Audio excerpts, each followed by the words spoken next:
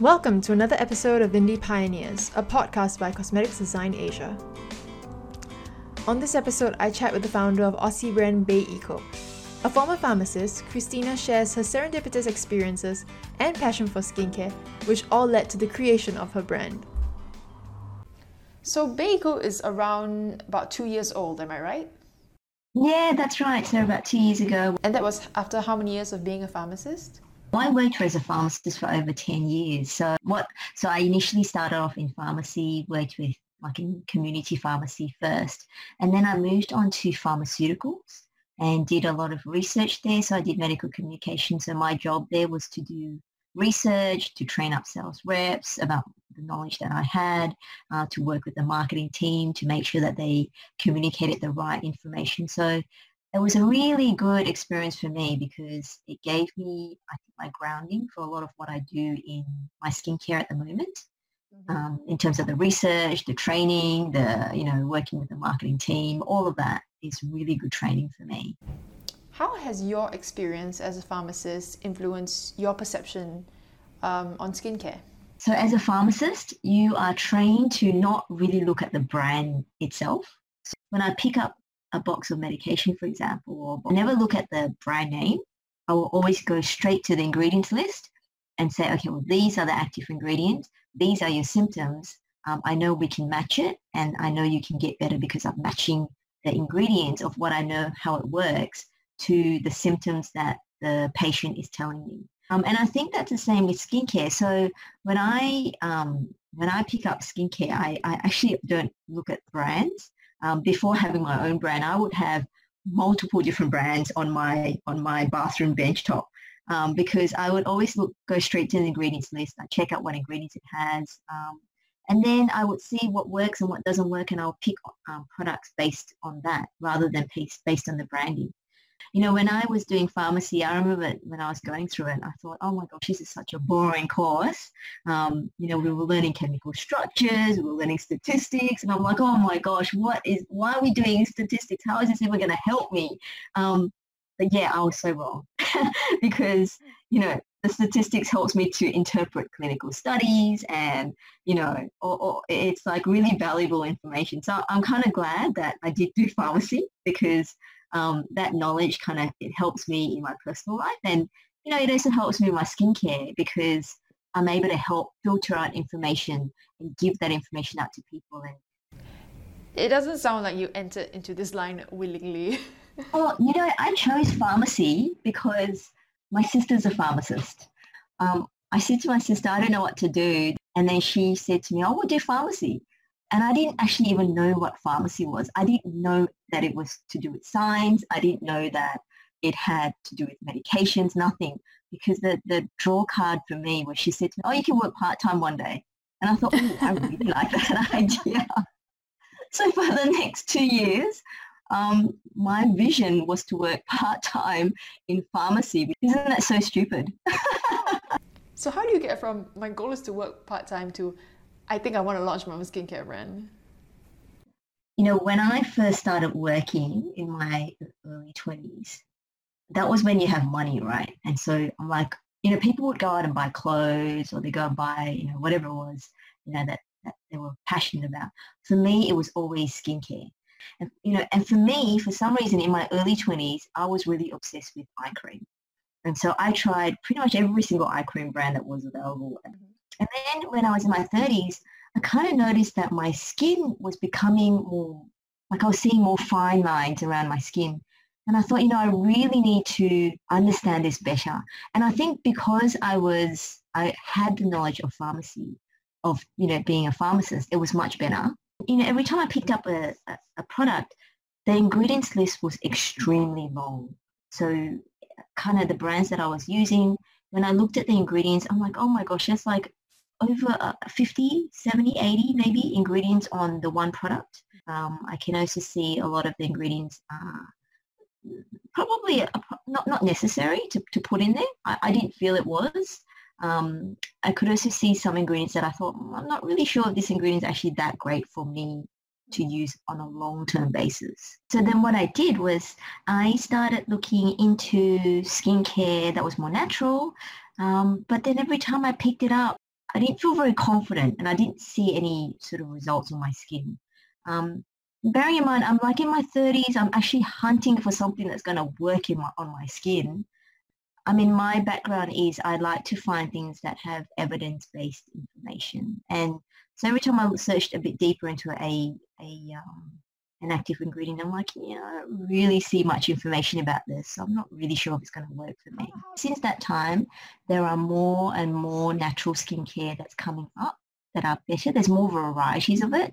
I still didn't find anything for me that I thought was going to be clean beauty and at the same time functional and effective. And so that's when I thought, you know what, I'm going to formulate my own skincare. And I just wanted to create simple products that was easy to use. At the same time, it had clinical studies to show that it works. It took us about 3 years to research and formulate it. I worked together with a formulations chemist. So my job was to research for active ingredients, and his job was to put it together and to make it feel really nice. And since launching about maybe 2 years ago, it's been really good to receive like reviews from people or feedback from people just telling us that that they're actually seeing results on their skin. I mean, this is what we did, right? We spent years and years looking for ingredients and coming up with something that we thought was going to work for people. So it's really nice to get reviews back from people to say that they've really felt a difference for their skin and they're getting results. Our skincare is really clean. It's so clean that even a pregnant woman can use it. But yet she should still be able to see results from it. Why don't you tell us a bit about the ingredients you use? So 2 key ingredients are green tea and kakadu plum. Now, green tea is a very simple ingredient. So I found that it worked really well taken internally. And I also found a lot of studies that it works really well when it's applied to the skin. And I think the reason why green tea is very effective is because it's a really fantastic antioxidant. So it protects the skin really well. And then we chose kakadu plum because kakadu plum is only available in Australia. And so we wanted something that was Australian-based because we wanted people to kind of see the more relaxed atmosphere of Australia. Like I wanted to capture Australia in our product as well.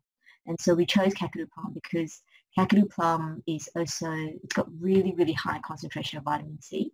And when you put it on the skin, what it does is it's very similar to green tea, and it basically protects the skin. And the kakadu plum that we use in our skincare, they've done clinical studies on it, and it showed to improve skin brightening by 30% in 30 days. So, and then on top of that, what we do is we layer it with other ingredients that are evidence-based. So, for example, we layer all our skincare that you apply to the skin, like so the day cream, night cream, serum, eye cream. We use peptides, like different forms of peptides that we know work for different things, but we use peptides as one of our base ingredients because we know that we know that peptides, for one, is really good at preventing wrinkles. All in all, what we're trying to do is, when you use the skincare, then you'll see that your skin should have more of a glow, it should have less wrinkles, and also feel more hydrated. And that's kind of the aim of our skincare. I know you said you don't care too much for branding, but I have to say you really nailed the packaging and the design for Bay Eco. Oh, thank you. Yeah, I guess customers can't see what I see in terms of the ingredients, but packaging, they've got to be able to feel it, touch it, and be connected to it, and speak what we speak through the packaging itself. What is the most exciting thing about being in the industry right now? I think for me personally, I meet some incredible people when I'm in this industry. I think I wouldn't otherwise have met these people because, working in pharmaceuticals. I mean, here, what I do is I get to meet great entrepreneurs and mentors around me. Recently, I met up with Ryan Channing. So Ryan Channing owns Black Skincare. He'd be somebody I probably wouldn't meet otherwise if I wasn't in this business. I really love listening to other people's story. I also get to train up people on skincare. It's something that I'm really quite passionate about. I really like to tell people more about skincare, not necessarily about my skincare, but just about, how is it that they can understand their skin better and therefore help them with their skin. and how they can look after it better. I really enjoy this journey of being in this business. There's a lot to learn. There's always new trends coming up as well. It's a very fast-paced industry. The landscape's always changing. I think for me, always using what's evidence-based and what works, and then following the trends of what people like, and what people want with packaging, and having the right ethics about the environment. I think all of this is really exciting, and I get to be able to contribute my input on these big issues that people have. So it's it's been a really exciting journey for me.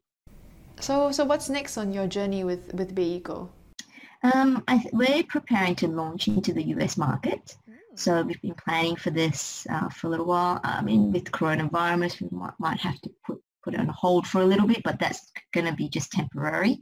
The US really excites us because, there's so much opportunity there to let people know about our brand and to try it. Also, the US is really great at supporting indie beauty brands. They really like trying new things, and they like trying indie beauty brands. And so, we've been working on that for the last few months now. And we're also in the process of developing a mask. I've been researching about that maybe for about, it's been a while now, maybe six to 8 months now.